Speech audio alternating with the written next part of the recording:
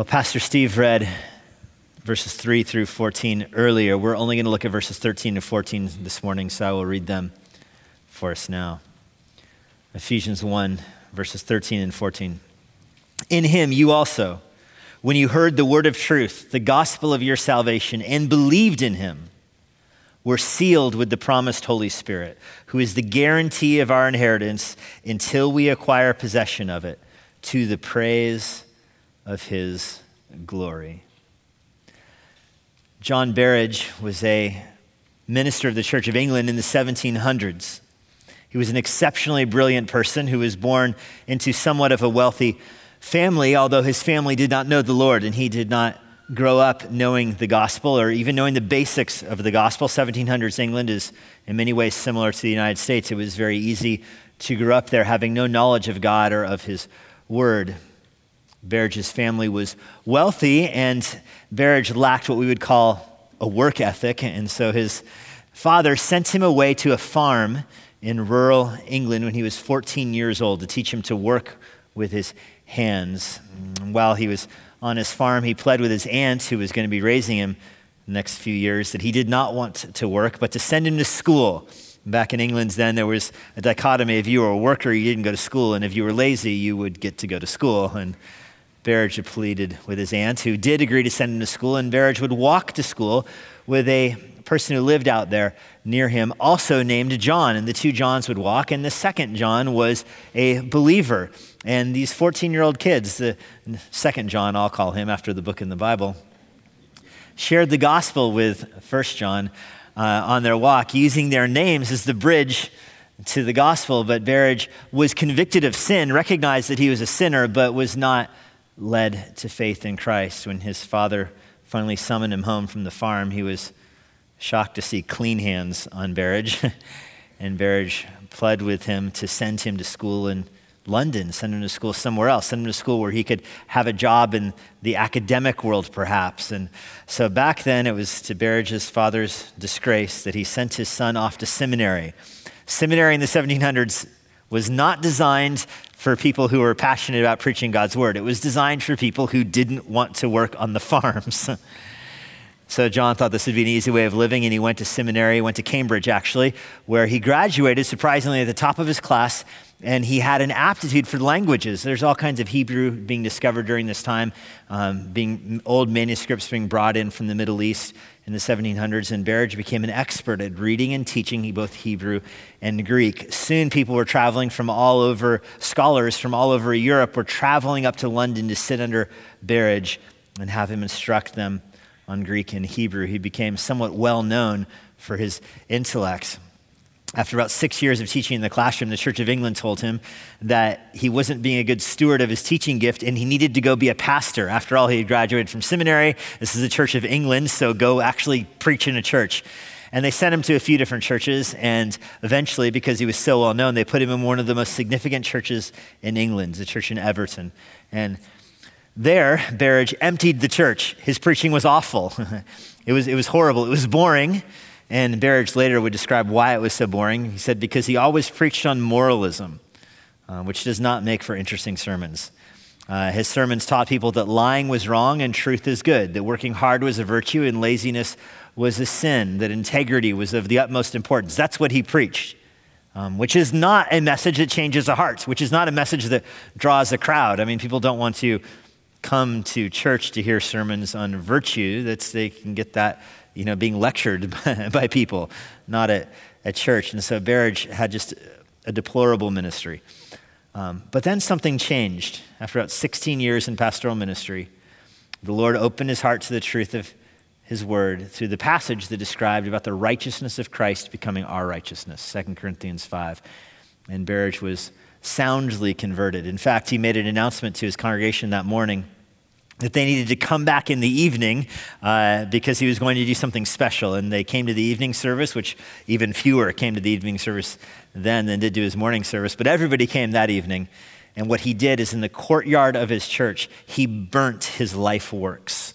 Everything he had written until that point, all of his sermons, which he had manuscripted, he set them on fire outside of the church, which is a church growth trick you can only do one time. And after that, he became known as a gospel preacher. This is in the era of the Whitfield and of the Wesleys. The Church of England banned people from crossing parish lines to hear other people preach in other churches because they were trying to confine you to your own area. But Berridge just took to preaching outdoors. He moved outside of Everton, out to the edge of it where there was wide open spaces and fields. And J.C. Ryle describes Berridge this way, saying every morning when he woke up, there would be up to 10,000 people outside his house, and he would go out and preach every morning to the crowds established there. Imagine being his wife. Yeah, there's 10,000 people outside. That became his life. He preached to thousands and thousands of people. Ironically, the Church of England ended up charging him with preaching too much. They told him he wasn't being a good steward of his academic ability by spending so much time preaching. And he pointed out to them that the whole reason he was in the pulpit is because they told him he wasn't being a good steward of his gifts by not preaching. The archbishop told him that there's no way he could prepare enough to preach accurate sermons when he's preaching as frequently as he was. And so he challenged the archbishop. This is described in J.C. Ryle's book, Light from Old Times. He challenged the archbishop. He said, choose any passage at random from the whole Bible. Give me 30 minutes and I'll preach a sermon on it on the church steps right now. And he did. And then he came back inside afterwards and told the archbishop, listen, the truth is I only preach in 2 seasons, in season and out of season. It was a line that was not original with him, of course. We'll talk more about Berridge at the end of our time this morning, but I think about his life and I think about the lesson from his life because it demonstrates one critical truth. There is a big difference between being at church and hearing the word of God and believing the word of God. Not all those who fill pews, not all those who attend church on the Lord's Day, not all those who are small group leaders in their Bible studies or who are involved in ABFs, not all those who are involved in ministry in the preaching and teaching of God's word, not all of those who attend, participate, or even lead Christian ministries are truly born again. It is very possible to spend decades in the Word of God without being converted. It is possible to be in the church for years and years and years and not be a true believer. My mind is drawn to Ephesians 1:13 and 14 that describes this phenomenon by pairing it in a particular way. It says, in him you also, when you heard the word of truth, and that is not where the period is. The sentence goes on, the gospel of your salvation and believed in him. There is the hearing of the word of God that has to be paired with the believing of the word of God for the heart to go from estranged from God to reconciled to God through faith. I joked earlier that it had been several months since we've been in Ephesians. We were working our way through this one long sentence. Ephesians 1, verse 3 through verse 14 in Greek is all one long sentence. It's broken up into different verses. For us, there's even periods and capitalization, and a paragraph makes an appearance in there in the ESV in verse 11. It's divided for us so that we can read it more easily. But this is one long thought from the Apostle Paul. And Paul is taking us and he's working us through the activity of the Trinity in our salvation. This is a very theological passage.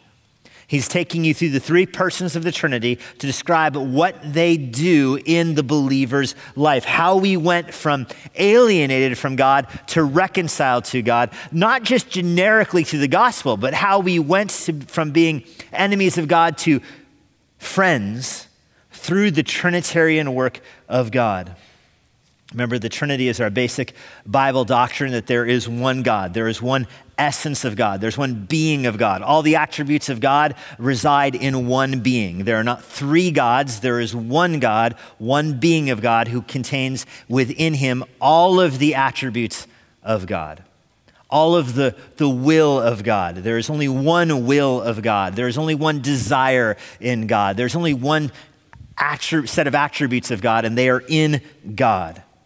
Yet God is 3 persons, Father, Son, and Spirit. All 3 of them are the being of God. Yet the Father is not the Son is not the Spirit is not the Father. They are not interchangeable, but they all subsist within the being of God. This is the concept of the Trinity. And Paul is walking you through how the three persons of the Trinity, the Father, the Son, and the Spirit, operate in terms of our salvation. Although God is one and God possesses one unified will, he works in our world through creation and through redemption in those three persons. And the three activities of the three persons of the Trinity go in an order. You see this in creation, where the Father speaks, the Son is the Word, and the Spirit hovers upon the waters. You see this in the baptism of Jesus, that the voice from heaven comes down to the crowd assembled around the Son in the water, followed by the Spirit. It is always Father, Son, Spirit. All three persons of the Trinity are eternal. All three persons exist from before time began because God has always existed from before time began, and God exists as three persons. That's what it means to declare that there's a Trinity. One of these chief Trinitarian passages is Ephesians 1. And I know it's been several months since we've been here, so to bring us up to speed, it was my goal that all these sermons would be preached together so there'd be some kind of continuity, but to bring us up to speed, you understand that in verses 3 down through verse 6, it describes the work of the Father in the gospel. The Father's work in the gospel is predestining us. He chooses whom he will save. And he doesn't choose like divine duck, duck, goose. He doesn't make a bunch of people and then choose every fifth person or something like that.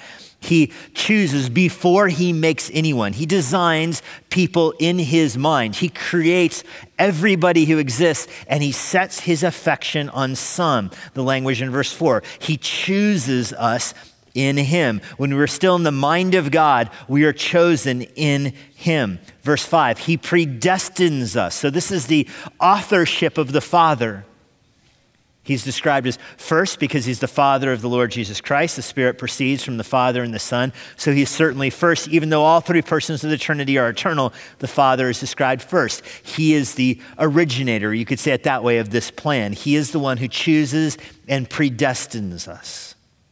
The Son then in verse 7 is the one who redeems us. The Father does not come to earth as the Redeemer. The Spirit does not come to earth as the Redeemer, but the Son comes to earth as the Redeemer. He is the one that takes on human nature. He is the one that is born to Mary. And people ask, could the Father have come to earth incarnate, or could the Spirit have come to earth incarnate?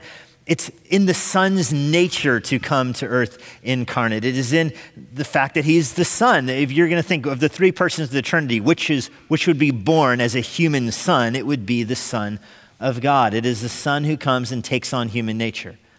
And he is the one who dies on the cross bearing our sins. He takes our sins on him and he gives us his righteousness. That is the great exchange. He is the Redeemer. He forgives us of our sins. And then Paul pauses his description here. He backs up a little bit. He hints at what the Spirit will do in verse 9. The Spirit's the one who makes known to us the mystery of his will.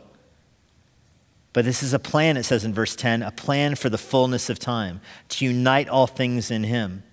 Verse 11, we obtain an inheritance in this. This is all three persons of the Trinity, according to the purpose of him, of God, who works all things to the counsel of his will. And if you remember, we talked about this phrase, the counsel of his will. It's a Trinitarian phrase, that all three persons of the Trinity are sharing the same will. They're all doing this together. The Father, the Son, and the Spirit are all operating together because they have one will. It's called a counsel, but there's three persons. You wouldn't say this in English. You wouldn't say, how did you make the decision? Oh, I took counsel with myself. I had a team meeting. I shared wisdom with myself. Me, myself, and I collaborated. We had our counsel, and we decided this was the best course of action. So yes, I did get counsel from myself. But it is fitting for God to speak of himself that way because of the Trinity. The Father and the Son and the Spirit share one will. They all operate with one will, and yet because they're three persons, they can collaborate. They can counsel together and then act in the world in that way. And I'm belaboring this point. You might think in your mind, why is it that important for me to understand that they share one will and operate in that order? Because I know the tendency of human thinking. It's very easy for us to think that the Father has one will. The Father is mean and wrathful and full of vengeance and lightning bolts, and he's going to come after all the sinners in the world and judge them, and he's on his way to judge sinners, and Jesus leaps in front and takes the bullet for us. That we are saved because Jesus loves us, and he operates differently than the Father does. The Father comes with wrath, and Jesus saves us from the vengeful Father. But that is not the teaching of the Bible. The teaching of the Bible is that the Father, Son, and Spirit all share the same will. They all have the same objective. Salvation is their design. The Father chooses whom he will save. The Son dies for those people, and then the Spirit actually redeems those people. They are not operating with different lists. The Father doesn't have a list of people he is going to save, and then the Son has a list of people he's going to try to save, and the Spirit has a different list of those whom he's actually going to save. The three are working with the same list because they have the same will. The Father predestines and chooses. The Son dies, and the Spirit comes and saves those people. They're working together because they have the same will. That's the lead up to verse 13. Where it says, in him, speaking of Christ. Christ is the antecedent in verse 12. You heard the word of truth. It's the gospel of your salvation. You believed in him and you were sealed. So I want to describe our conversion with the story of John Berridge in our mind and the work of the Trinity in our mind. I want to describe our conversion. I'll give you three descriptions of it. First, our conversion is signed by faith. Signed by faith. Our conversion is signed by faith because it describes in verse 13, you heard the word of truth, the gospel of your salvation, and you believed in him. Now, hearing comes from the word of truth, it says. Romans 10 says that faith comes by hearing, and hearing comes by the words about Christ, by speech about Christ. You hear the word of truth, and that leads ultimately to your salvation. This language is all over the Bible. You don't hear the good news from other books. You hear the good news from the very mouth and the very word of God. The Bible alone, as Paul describes it in verse 13 here, is the word of truth. He's speaking of the gospel here. The gospel is the good news that God in the person of Jesus Christ became man, that there was a substitution on the cross where our sins became his and his righteousness became ours. He took the wrath of God in his own self, and then he resurrected from the grave on the third day. That's the good news. But that comes to us through the Bible. That's why it's described as the word of truth. Colossians 1 verse 5 says there is hope stored up in heaven through learning the word of truth.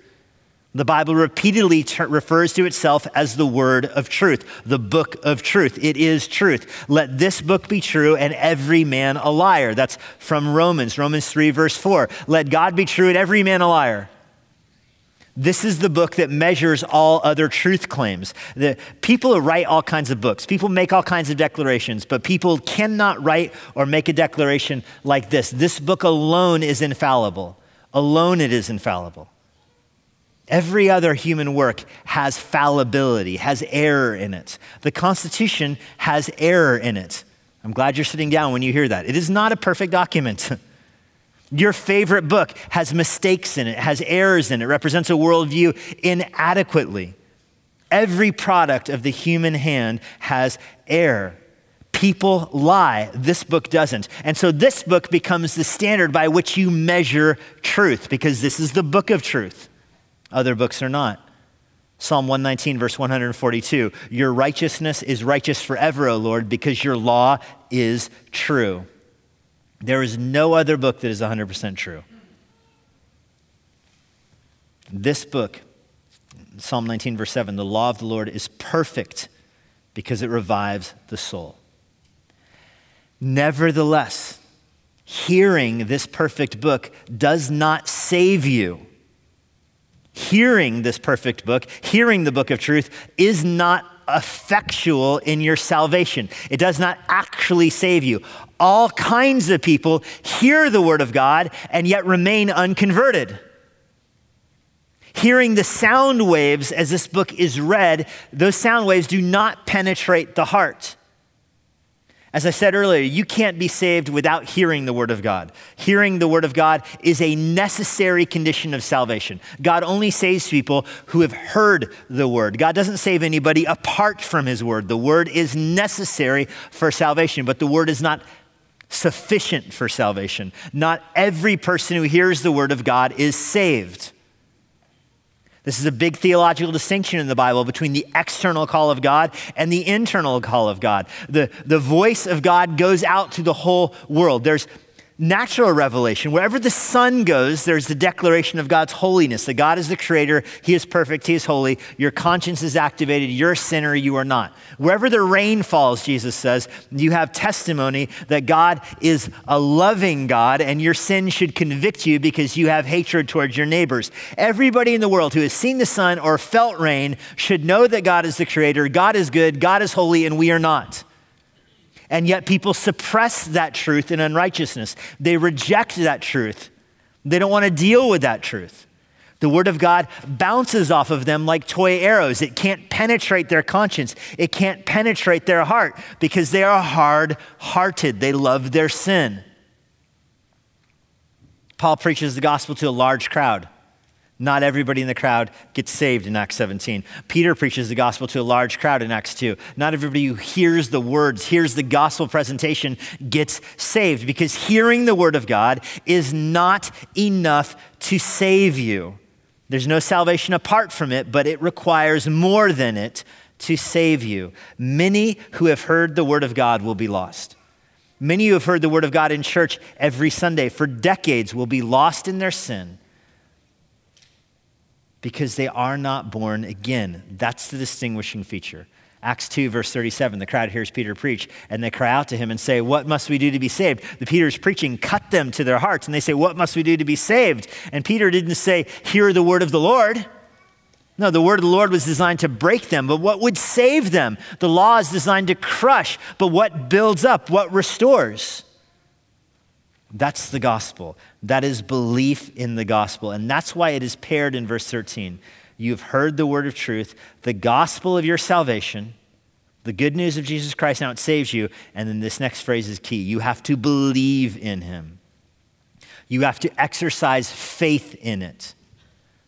You put your faith in it. Now, the word believe in the Bible, it is not a superficial external response.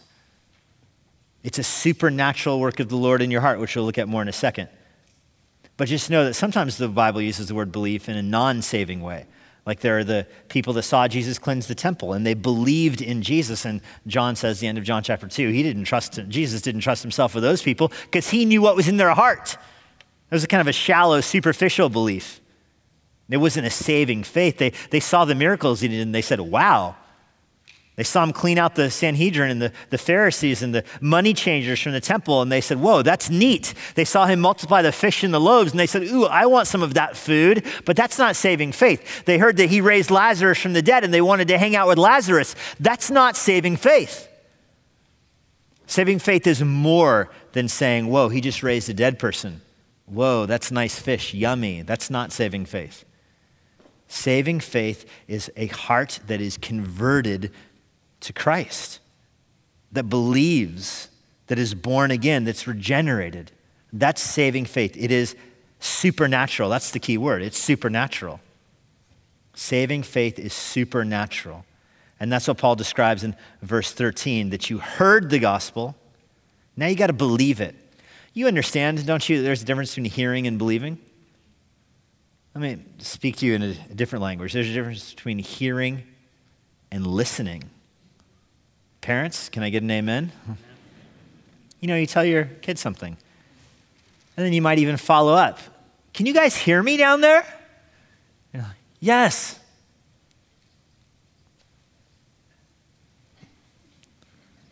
Well, I asked you to come upstairs and there's no movement. I asked you to get in the shower. I don't hear water. Can you hear me? Yes, we hear you. Are you listening?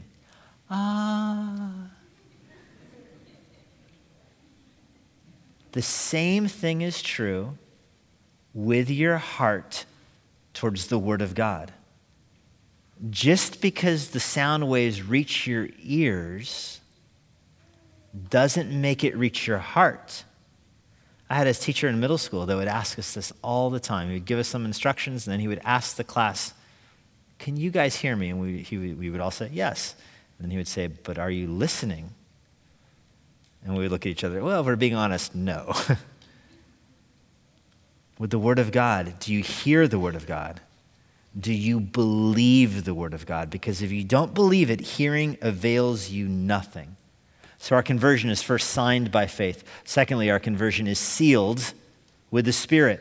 It is sealed with the Spirit. This is the end of verse 13. We were sealed with the promised Holy Spirit. The idea of believing and sealing, they're two sides of the same coin here. The verb tenses of these are contemporaneous. They happen together. You know, if you take a coin out of your pocket, it doesn't make sense to say, did you take the head out first or the tail out first? No, they come together. It's a package deal. And yet certainly we would understand that there's a chronological distinction. I mean, there's not a chronological distinction, but there's a logical distinction. The head, of course, comes before the tail. That's why it's the head and the tail, unless you're walking backwards. We understand they go in a pair. They're together. Chronologically, they arrive together. But logically, there is an order, and such as it is with salvation. You don't ever want to say that your belief caused the Holy Spirit to regenerate you, that you exercise faith and that caused the Holy Spirit to cause you to be born again. You don't ever want to say that. Your belief and you being born again happen at the exact same time. But there is a logical priority to it, and the logical priority is that the Holy Spirit is the one who is effectual in causing you to have faith. Here's an analogy the Puritans often would use. You have the sun, the rock of the sun, you have the light of the sun, and then you have the heat of the sun. Those three things exist simultaneously. As long as there is the rock, there is the light. As long as there is the light, there is the heat. They exist simultaneously. One does not exist before the other. Yet logically, conceptually, we understand the rock produces the light, which produces the heat. Such as it is with salvation, that God and his Holy Spirit causes us to be born again, which produces our faith. They happen at the exact same time. It's not like we're born again and we wait for belief to catch up. No, they happen at the same time. They're two sides of the same coin, but there is a logical order to it. This is why Jesus tells Nicodemus, who Nicodemus is wondering what it takes to be saved. And Jesus says, listen, you can't even see the kingdom of God unless you are born again. Nicodemus wants to know, what can I do to be born again? How can I do anything to be born again? And Jesus says the Spirit goes wherever he wants to go. He does what he wants to do. You can't summon the Holy Spirit. You can't cajole the Holy Spirit. He's sovereign. He does what he wants to do. You can't direct him. You can't woo him. You can't lure him. He is the sovereign agent of salvation. And when he comes to a human heart, he changes that human heart. That is the doctrine of regeneration. The Holy Spirit takes us from death to life, from blindness to sight, from running away from God to running to God, from loving darkness to loving the light. That's what happens in salvation, and it is a supernatural work of God. This is what I mean when I say salvation is supernatural, is that God himself actually does something to the human heart to open it up and give it faith. It's a miracle of God that he does this. Do we believe in miracles? Yes, we believe in miracles. God does miracles all the time. The greatest of his miracles is him saving people. Because there is no natural explanation for that. Dogs bark, cats meow, rocks fall, sinners sin. They run from God. And yet God sets aside the normal course of the world, sets aside the normal moral laws of the world and how the universe works, and changes hearts and brings them back to him. And he does this not by works that we do. This is Titus chapter 3, verse 5. He saved us, not because of deeds we did in righteousness, but according to his mercy, he saved us by the renewal of Christ, whom he poured out richly through his Holy Spirit. And Titus 3, verse 5, it's washing of regeneration, renewal of the Spirit. That God washes you with his word, and he renews you with his Spirit. It's the same thing in John chapter 3, isn't it? Nicodemus, you have to be born again. How's one born again? The Holy Spirit causes you to be born again by water and Spirit. The washing of the Word of God washes over you, and the Spirit penetrates you and gives you life. This is from Ezekiel. He will wash you and renew you. The washing is the water of the Word, Titus says. So listen, it's hearing the Word of God and the Spirit changing your heart. They work together. The washing of the Word, the regeneration of the heart. It is water and Spirit. It is, to use language of Ephesians 1, verse 13, hearing and believing. The Word of God comes to you. The Spirit makes you alive. I want you to picture two people that come to church, non-Christians. They're not believers. They both come to church. They sit next to each other. They hear the same sermon, a gospel sermon. They hear the same call for salvation. Yet one believes, the other doesn't. What is the difference between the two? It's not the rhetorical ability of the speaker. They hear the same sermon. What's the difference between the two? Or a more practical, in some of your cases, parents who raise two kids the same way. Two kids get the same devotional life. They get the same Awana material. They sing the same songs at night. They have the same holiday traditions. They have the same everything. And yet one grows up to follow the Lord, the other does not. Parents often want to find something they themselves did wrong. What's the difference? It's not the message. It's not the messenger. The message is the same. The messenger is the same. The difference is the sovereign work of the Lord on the human heart. That's the difference. It is the sovereign work of the Holy Spirit whom he draws and whom he saves. There is no salvation without the new birth, and human beings cannot coerce the new birth. You can say it. I'm going to say it differently. I'm going to give you lots of different ways to say this because I know it's a difficult point to settle in on you, but let me give you another way of saying it. The efficient cause of salvation. If you're familiar with that phrase, perhaps if you're an engineer, you might like this phrase. The efficient cause of your salvation is God's choosing. It is God's choice before the foundation of time in the triune counsel of God. He chooses whom he will save. That is the efficient cause of salvation. All salvation comes from that pre-temporal, before time, that decree of God. All salvation comes from that. That's the efficient cause. The material cause of salvation, the cause that actually brings salvation, is the death and resurrection of Jesus Christ. That's the material cause. The instrumental cause of salvation, the instrument by which you receive salvation, is your own faith. Your faith is the instrumental cause of salvation. Your faith is the empty hand that reaches out and receives salvation. You're thinking instrumental cause, what does that mean? Think of it like this: water in your house. What is the cause? You turn on your faucet, water comes out. What's the cause? Well, the efficient cause is all the water works and the laws of physics and hydrology and all that. That's the efficient cause. The material cause is there's pipes in the ground that come to your house. And the instrumental cause is you turn on the faucet and the water comes out. The proximate cause, like the thing that is right there that makes the water come out, not just the faucet, but your act of turning it on. The proximate cause is regeneration and salvation. And I'll rattle those off again because people asked me after first service for them many times. The efficient cause of your salvation is God's choosing.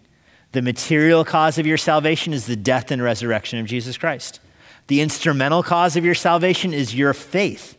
And the proximate cause of salvation is your regeneration, that God makes you alive. That's what Paul's describing in verse 13. You heard the word, you believed the word because you were sealed with the promised Holy Spirit. 2 Corinthians 6, verse 18, God will be to us a father, Paul describes, and God proves that he will be to us a father by adopting us through his Holy Spirit. We all have the same Spirit. We're bought into the same body of believers. It is God's work who does this. We are his children. That's what Paul means in verse 13, the promised Holy Spirit. Now, it is worth asking, the promised Holy Spirit? Question mark on the word promised? The promised Holy Spirit. Where was the Holy Spirit promised? What's Paul referencing here? The promised Holy Spirit. I mean, the Holy Spirit just is. He is God. So what does it mean, the promised Holy Spirit? Well, I think it's a reference to the new covenant. That's Jeremiah chapter 31, verses 31 through 34. God tells Israel, Behold, the days are coming, declares Yahweh, when I will make a new covenant with the house of Israel and with Judah. I will put my law within them. That's the new part right there. Do you see it on the screen? I'll make a new covenant with the house of Israel, and I will put my law in them. That is very different than the old covenant with Israel. The old covenant with Israel, the law was outside of them. It couldn't get into them. You know, take your car to the car wash, the fancy high-powered car wash that supposedly scratches your nice cars or whatever, but gets your car so clean, it's worth it. You know that car wash? I mean, it can blast your cars and get all the bugs off your car, but it does not clean the inside of your car. If it is clean the inside of your car, you're doing something wrong. That's the old covenant. It could blast the outside of Israel all day long, but it couldn't vacuum under the seats. It didn't get inside. The new covenant gets in the heart. Now, how does it get in the heart? How does the law of God go from something you read on paper, argue with in your mind, run from in your heart? How does it go from that out there to in here? That's the work of the Holy Spirit. That's the new covenant.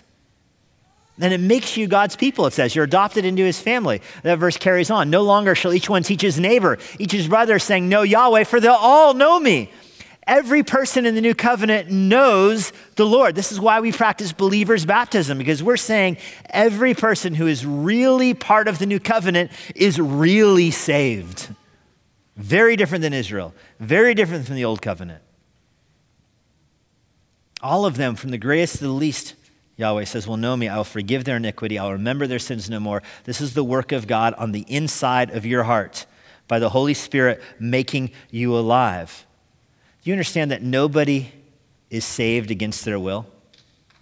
Nobody is saved against their will. Nobody's will is to be saved initially. We're total depravity. We're all born in sins. We're all running from God.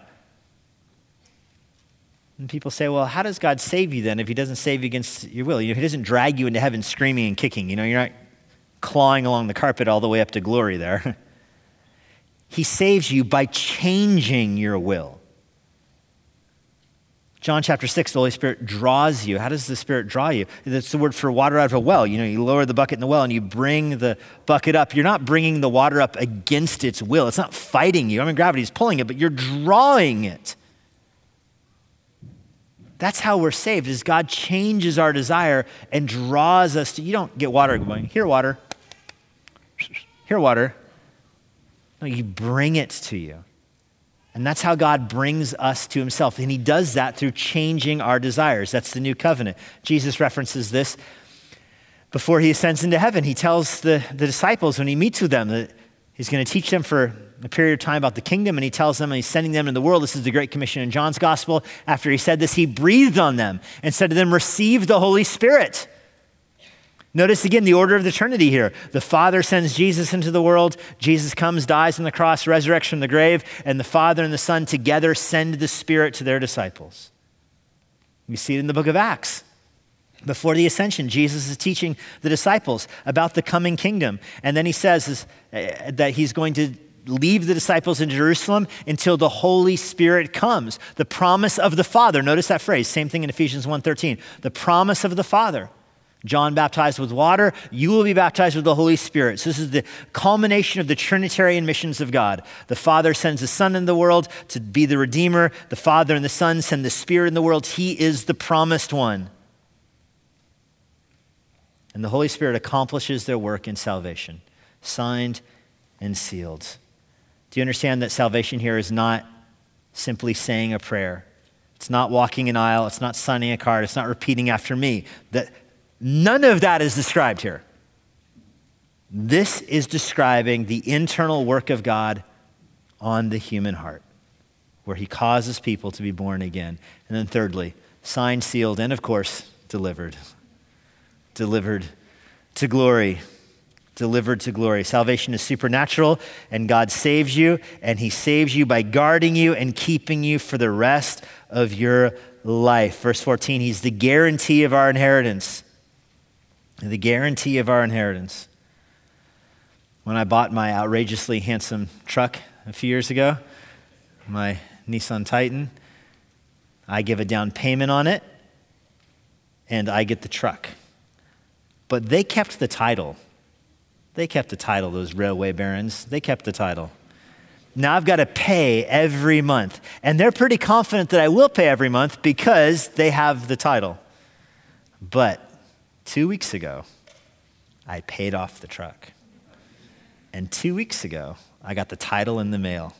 It was great. I've got it sitting on the table in my office. I show everybody who comes to my office. Here's my title. Look at this.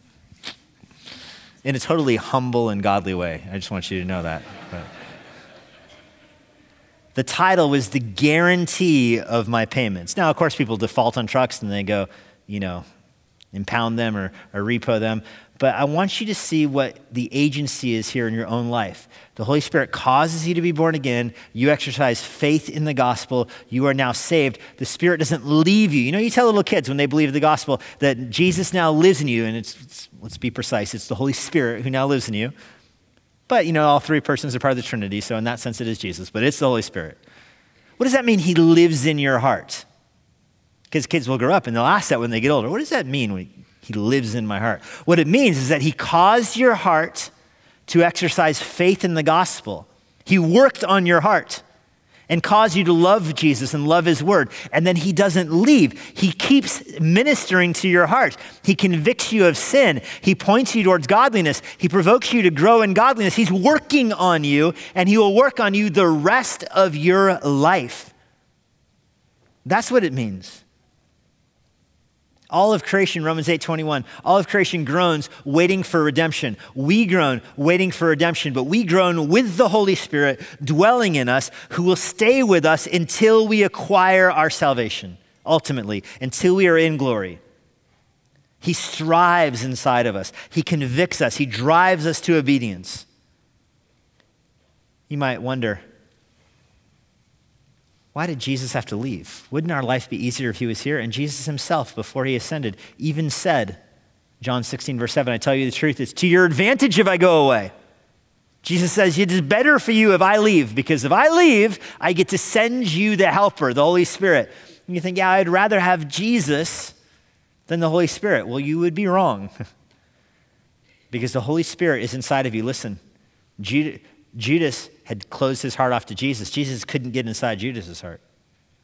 The devil got inside Judas's heart. Jesus' preaching just hit the ears of so many people. The Holy Spirit saves you, opens your heart to the truth of the gospel, and stays with you, convicts you, it says in John 16, concerning sin and righteousness and judgment, and he ministers to you the rest of your life. This is why you can't lose your salvation. If in your mind salvation is something superficial, like a prayer you say or a card you sing, well, of course you can lose that. But if salvation is regeneration, being born again through the work of the Holy Spirit, by placing your faith in the gospel of Jesus Christ, you cannot lose that because the Holy Spirit doesn't leave you. God sent you his son, and his son died on the cross for your sin. Do you think he's going to forget about you?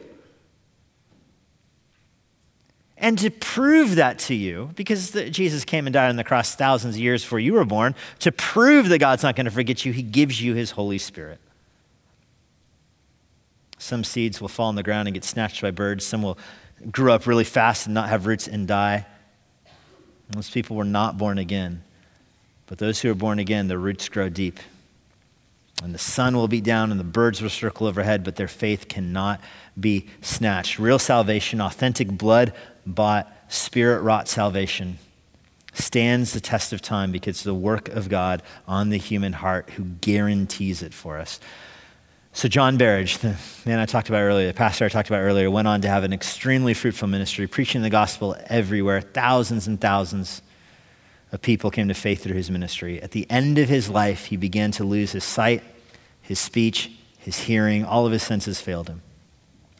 And he was asked, do you think that Jesus will fail you too? How can you still love Jesus if you can't preach anymore, you can't read anymore, you can't even listen to people, you can't talk to people?